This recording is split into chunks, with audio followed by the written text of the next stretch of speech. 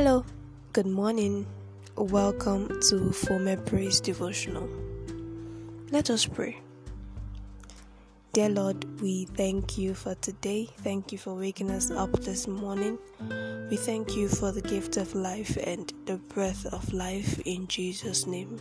Thank you for daily loading us with benefits in the mighty name of Jesus.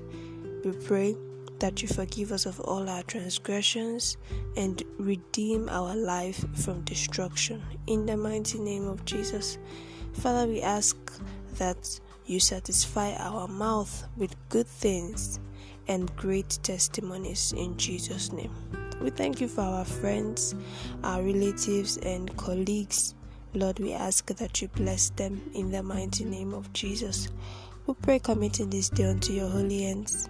Lord, we ask that you take absolute charge in the mighty name of Jesus. May lines fall in pleasant places for our sakes in the mighty name of Jesus. And we decree that all things work together for our good in Jesus' name. In Jesus' most powerful and holy name we have prayed. Amen. So in our last Bible study, we looked at the topic shun negative insinuations. We learned that we must hold our peace if we do not have proper understanding of one's situation. We should not allow human tradition and superstition to hinder the move of God in our lives. Today, we will be considering the topic empowered to evangelize. Today's topic is empowered to evangelize. Our text is from the book of Matthew chapter 10 verses 1 to 15. Please read it up.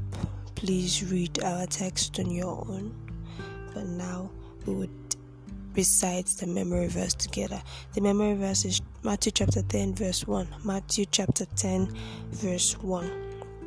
And when he had called unto him his 12 disciples, he gave them power against unclean spirits to cast them out and to heal all manner of sickness and all manner of disease. Matthew chapter 10 verse 1. God used Smith Wigglesworth to perform a lot of miracles. Thousands were healed during his programs. One day, he was being shown around a farm by the owner. He appreciated the beauty of the farm, but the owner said the whole farm was ruined by blight. Smith Wigglesworth stretched forth his hands on the farm in the name of Jesus, and the blight immediately disappeared. All the miracles happened because anywhere he was, he would always preach the gospel. Our Lord gave his 12 disciples power over unclean spirits to cast them out and heal all manner of sicknesses and diseases.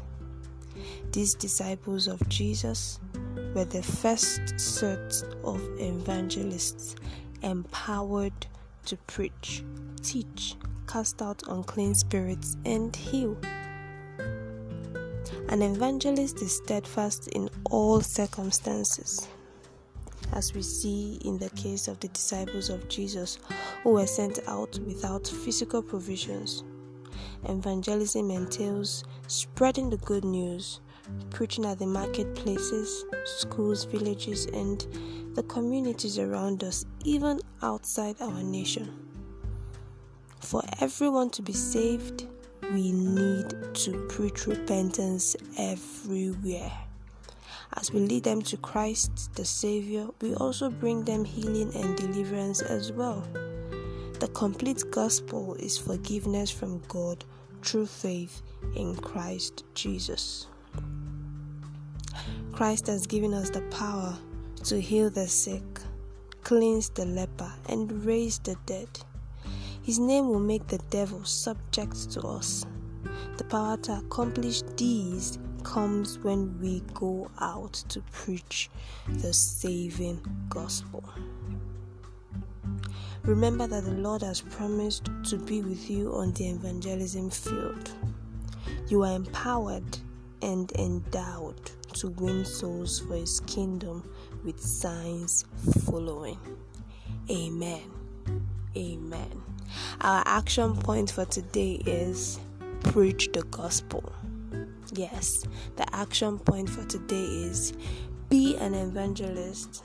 How do you want to preach the gospel today? You can distribute a tract, you can share